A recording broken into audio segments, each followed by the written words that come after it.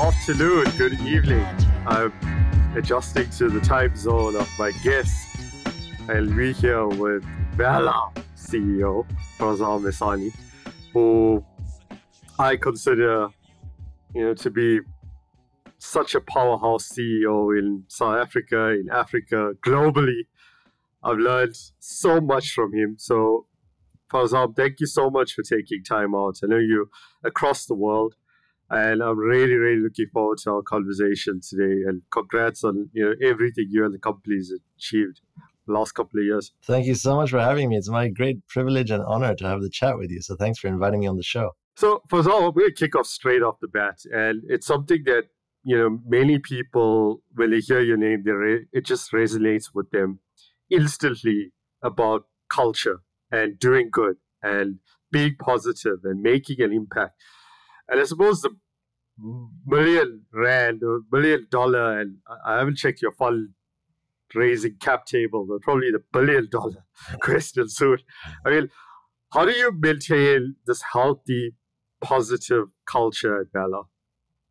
Great question. So I think, first of all, it's important to acknowledge that we can always do better, right? We're always striving to do much better, to create a better culture. And I think that mindset of not ever sitting on your laurels, but always trying to improve and knowing that there's always capacity to improve and we'll never get to perfection. I think that's step one. So to acknowledge the fact that we're imperfect. We've got an imperfect culture. We're imperfect human beings, but that our aspiration is perfection. So I think one of the biggest enemies of progress is ego and kind of being conceited and thinking that you've done amazingly and that you've done well, and so I think, we obviously do need to celebrate our accomplishments, but it's, I think, most important to remain humble. All right. So I think that's the first thing that I just wanted to share. Secondly, I think, a culture is really something that's made up of all the different types of interactions and relationships and this social fabric and network that exist within the organization.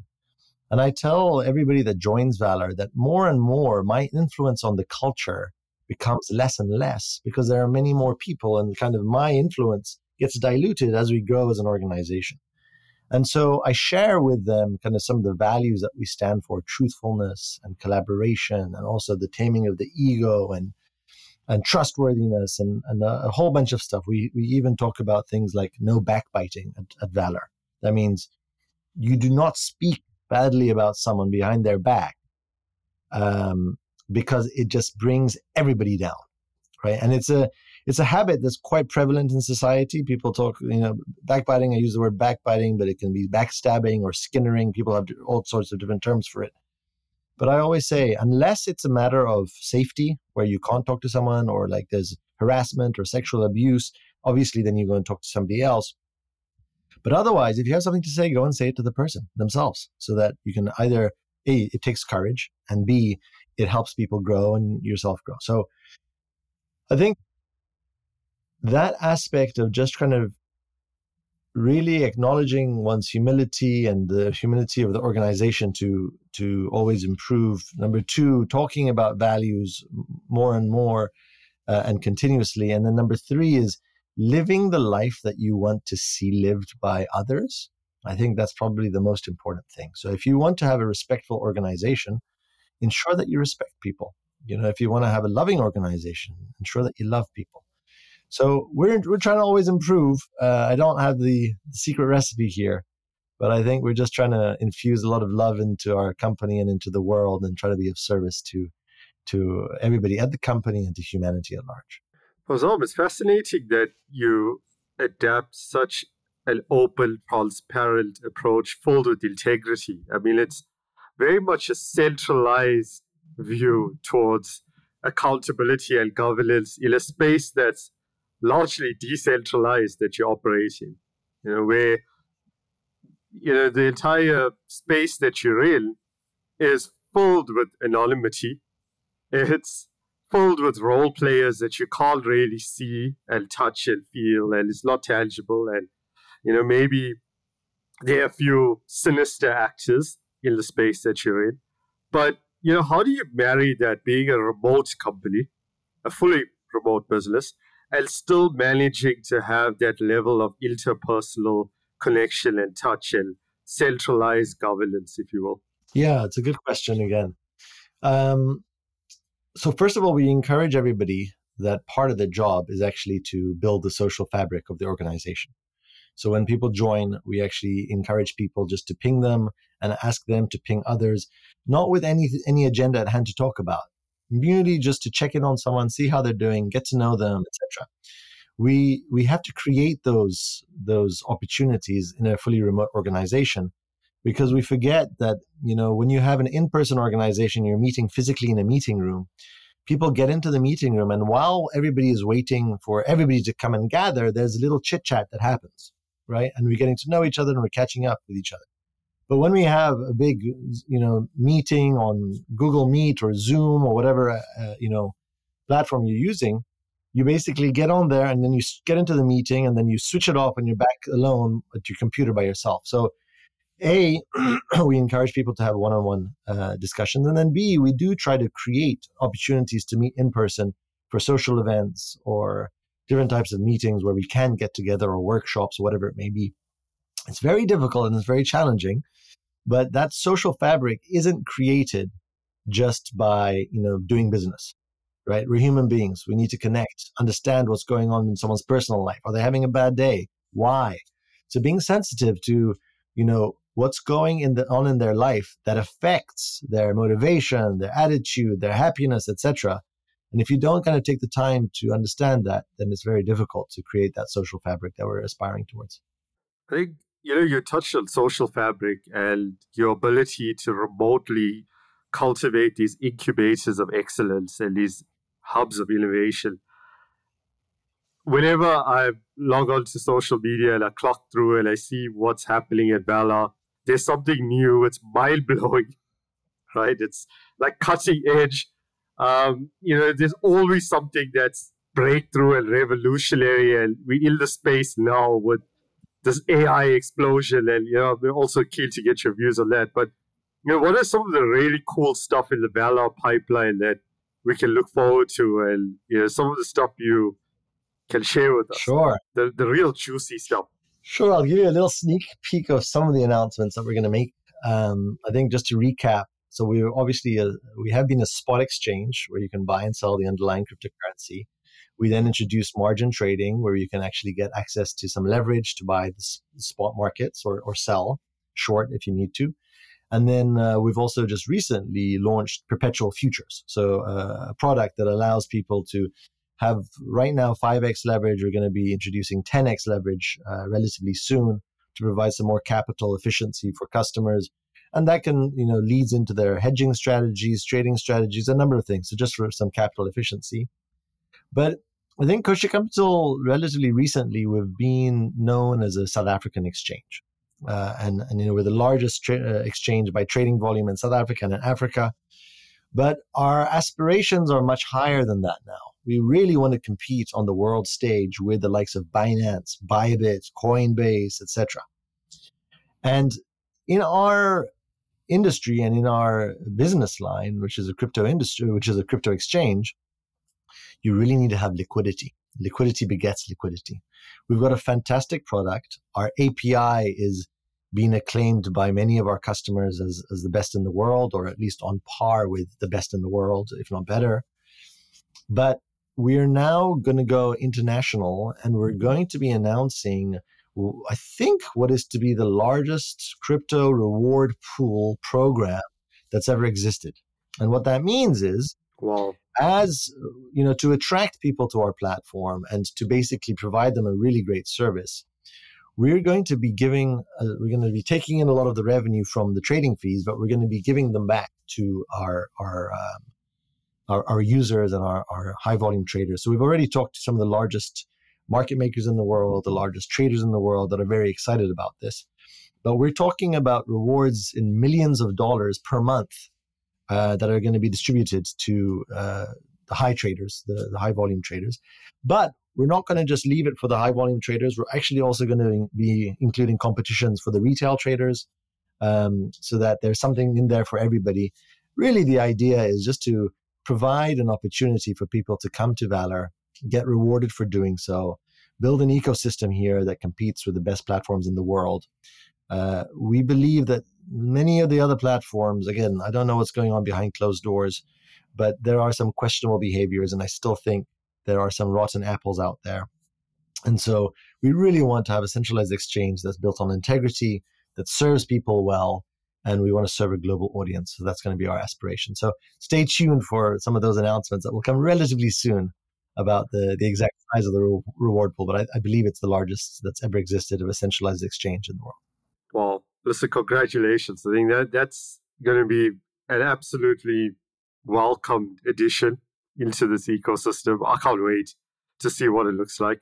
I think, based on what we've seen in the past with gamification and platforms introducing incentives and rewards, again, as you pointed out, Farzam, incentives drive behavior, and, perverse incentives drive bad actors to act an interest that goes against, a democratized view of the exchange. And I really love that you're going to focus not on the whales only, but the people that are new to crypto and the people that are adopting it for the first time. And I think, at least based on my understanding, that seems to be very unique in what you're aiming to do, and not have it centralize and create this inequality within your ecosystem where, the biggest, wealthiest, fattest wallets seem to just eat up all the rewards and, leave the small fish scrambling around for the tidbits. And it kind of leads me to my next question then, Farzam, because there are a lot of people that are kind of tentative and reluctant to get involved in crypto, and maybe they got hurt in the crypto winter and coming back now, unsure where to get on and when to get off. And, how can they start? The person that's we won't say the word unbanked, but uncryptoed, the person that's, hasn't had any experience. How do we get them into crypto? Yeah, the first thing I think takes a little bit of curiosity, right? So I think one needs to try to see, and encourage people to try out something new. This is something that has been around now for 15 years, and it's gone from a place that nobody was using it to an asset class that now, the largest asset managers in the world, as we know, are now offering it through ETFs to, regular brokerage accounts across the United States and many different parts of the world as well. So I always like to start by saying we're still early, and I don't recommend crypto for everybody at this stage, which may sound strange coming from a crypto exchange CEO, but I think we need to be truthful and fair always. And what that means is that if you're living hand to mouth and you're saving, for your meal the next day or for school fees the next month or rent, etc., crypto is very volatile. So I would say, make sure that you're attending to the needs of your family first, right? That's the first thing. If you have any discretionary income that you can put into an asset class, I would say, and my advice, again, I'm not licensed to give financial advice, but what I just give, what I say to people that ask me is I would say, start off with an amount that won't hurt you if you lose all of it, but that is at the same time enough that will make you pay attention, right? And that amount is very specific to everybody's financial situation. It could be, 50 Rand, 100 Rand, 100,000 Rand, a million Rand, or, dollars, or whatever it is in whatever currency you're dealing in. And so I would say start there, but you need to have a little bit of curiosity. And the reason I say put in enough in that it will make you pay attention is that if you put in a small amount, whether it goes 10x or not, won't affect you at all. You're not going to wonder what's going on behind the price. Why did it go up? Why did it go down? What's the news? So looking at the price and understanding the technology and researching it is really critical to understanding things, and also just playing around with it. Like, feel what it feels like to send value across borders in an instant at a fraction of the price of the financial system, right? Or use VALR Pay and send, some rands or some crypto to any cell phone or email address in the world and see it rock up instantaneously. It's actually something quite special, but you need to have that curiosity to try it out. Speaking of VALR Pay, Farzam, what's the adoption been like on VALR Pay? Are you seeing a lot more people use it to clear transactions? There's still a little bit of reluctance to use it. What's the adoption like? Yeah, there's been a lot of progress with the announcement of Pick and Pay and the ability to use your VALR Pay to buy groceries. For example, Pick and Pay with over 1,500 stores across South Africa. One of my aspirations or wishes that it was a bit more adopted is something that we need to solve, which is a strange one. And again, it goes to kind of looking yourself in the mirror and seeing where you can improve. I've sent some, VALR Pay tips to like a car guard or, a waiter. And then with VALR Pay, if it doesn't get claimed within 3 days, if they're not on VALR, then it reverts back to you. And one of the reasons when I asked some people, why didn't you claim the funds, is they said, well, I don't have an email address. And you need an email address to sign up at VALR, right? And so it kind of talks about where there's a large segment of society that we assume that most people have email, but actually there's a large segment of society that just not, or requiring an email address to sign up actually is an obstacle to getting onto the platform. So I think, VALR Pay is free for all. Like the whole reason we built it is to allow payment mechanisms across South Africa and even beyond for free for people. And so I still have high aspirations for it. It's gaining momentum, but it's not where we want it to be yet.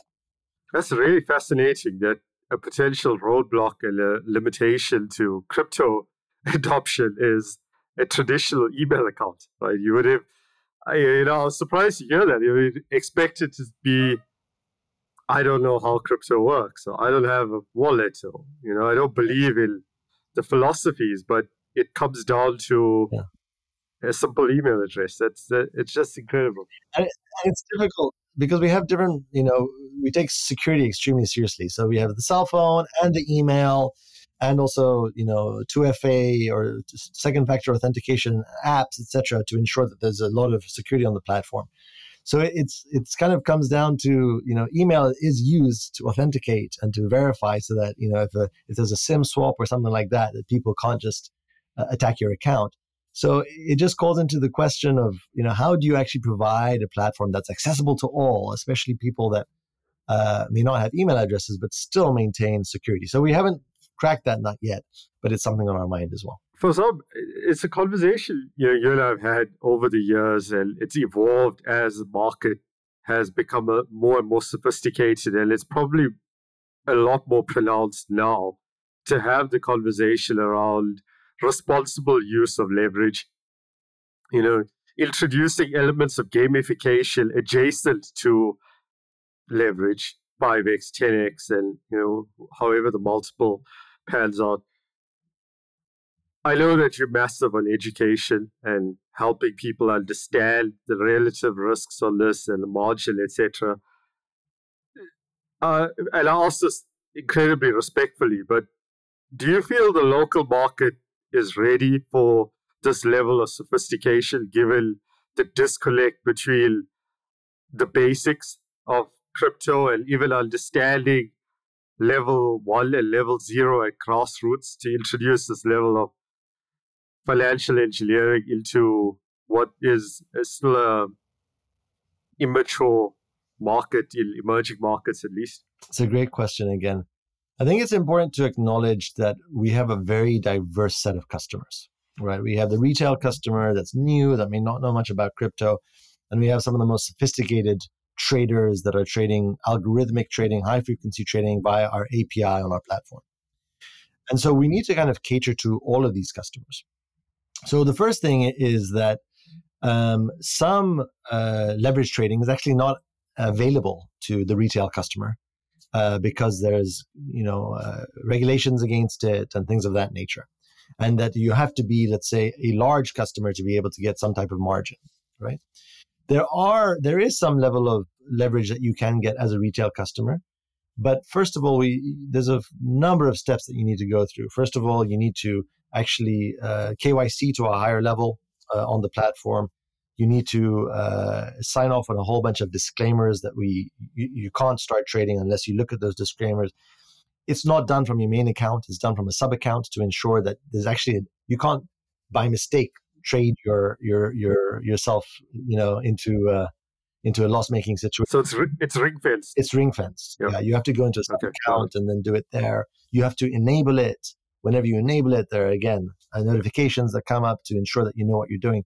So we really do our best to ensure that people are educated. And also, there are platforms out there that have 100, even I've heard of 1,000x leverage, which, to be honest, is just complete gambling, right? At that stage, it's just gambling. We don't offer anywhere close to that type of leverage. And really the purpose that we're providing leverage is that customers have been asking us to say, listen, this will help us with our capital efficiency. So can you provide this to us? So we're certainly not advocating for everybody to use leverage if they don't understand it well.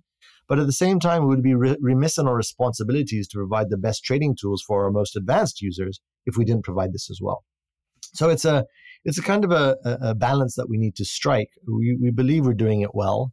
We haven't had complaints about it. And if you don't have to use it. And also, to be honest with you, it's a little bit difficult to start using it because you need to know how to kind of move your funds, etc. But if you want to do it, it's there for you. And obviously on condition that you've got a few extra levels of KYC, you've got a few obstacles to overcome. So it's something that we debated a lot. I'm very comfortable with. I also do believe that as human beings, we need to take responsibility for ourselves. You can educate people, but at the same time, human beings are noble creatures. We're intelligent beings. And so if someone is providing you the tools and the knowledge, we also can't treat people as if they have no agency of their own. I think that does a disservice to people as well. I love that. And I think it's really refreshing to hear you say that, Farzam, that you give people the tools, you give them the skills, and you allow them the autonomy to make decisions based on, the information they have. Because up to now, the conversation has been very polarizing. It's been treating investors, traders, retail investors with kids' gloves, putting in all these safeguards, these measures, and it's been proven to be counterproductive because people would go over and above and beyond to transgress those limitations, take on disproportionate risk, and we get back to square one. So again, I think it's incredibly refreshing the position you're taking, and really keen to see how it plays out. Just one other thing I'll say: there's a lot of inconsistency in our regulations and things. Like on the one hand, you can go in and buy tons of lotto tickets, lotteries. You can walk into a casino and gamble your life away. Which is literally the odds are 100% against, not 100%, but they're against you. They're in favor of the house. If it's 100%, probably nobody would go. But the point is that there's a lot of things in society that we tolerate that are just not good for you. And then there are other things where we want to give actually access to people to have opportunities to invest in, entities and asset classes that are oftentimes ring-fenced only for the very rich or the institutions. And we say, but why? Why is there such a dichotomy there? There should be fairness. There should be justice. So we're trying to play our role in that equation.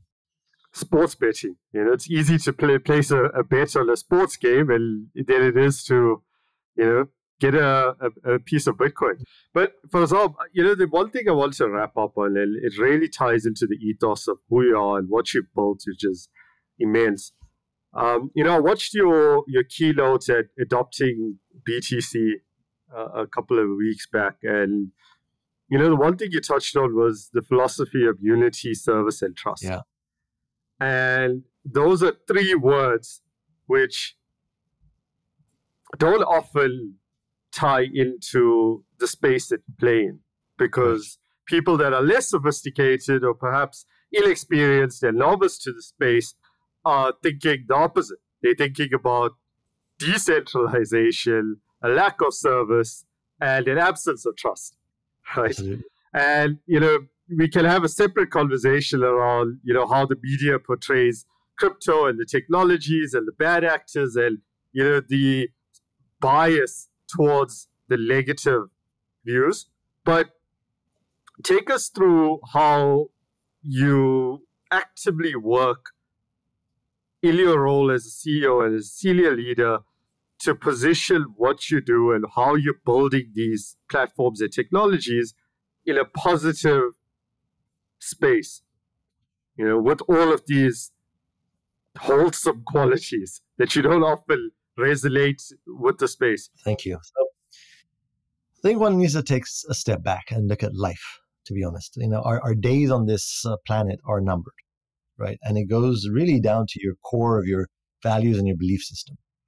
So I actually, as you know, I'm an adherent of the Baha'i faith. It really informs a lot of my thinking, a lot of my philosophies and my actions. The world is off tilt, Kaushik, right now, right? We look at an instrument, which is wealth and money, and we fail to differentiate it or differentiate means from ends, right? And what I mean by that is that wealth is something that can positively or negatively impact society, ourselves, our friends, our families. But in society, we have got to a stage where wealth accumulation is the goal itself. We have Forbes lists, we have all these types of lists that talk about who's the richest person in the world, etc. To be honest with you, I couldn't care less. It's about what are people doing with their money? How are they impacting our world? And I think to make the goal of one's life the accumulation of wealth is unworthy of any human being. Okay? It's unworthy of any human being. Now, that doesn't mean that wealth is bad. Don't get me wrong. No, it's great. But it needs to be used in a way that serves humanity. So all of this to say, I'm actually take a step back from the crypto exchange and crypto. I'm really concerned about the trajectory of our world. I'm concerned about our politicians. I'm concerned about our corporations. I'm concerned about our religious institutions.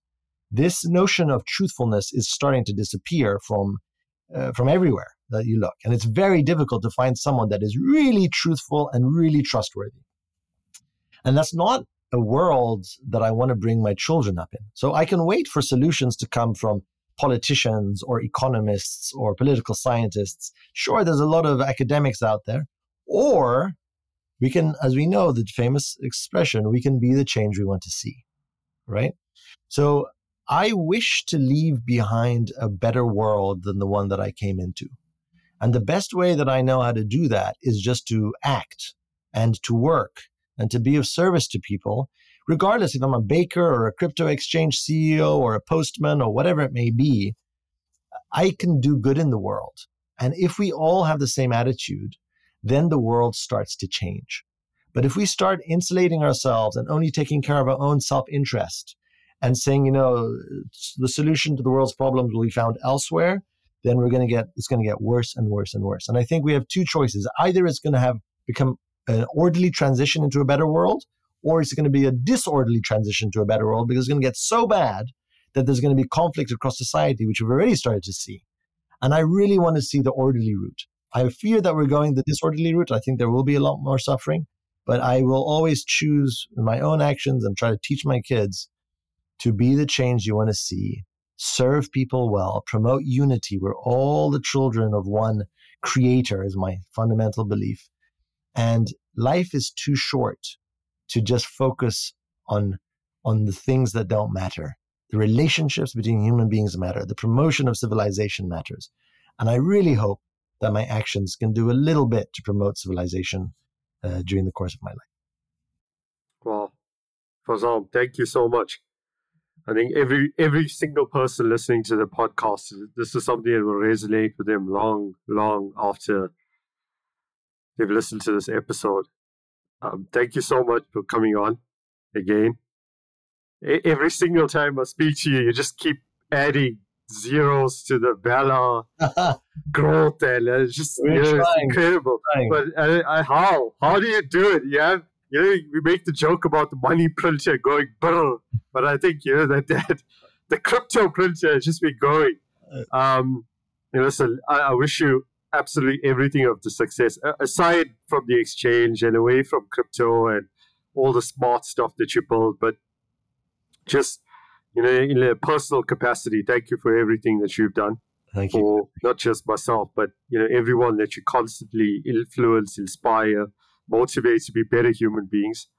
Really, really do appreciate it, and wishing you nothing but more success and more light. That's very kind and humbling. Thank you so much for giving me the platform. Always a pleasure to chat to you. Cheers. Thanks, Farzam. Bye-bye.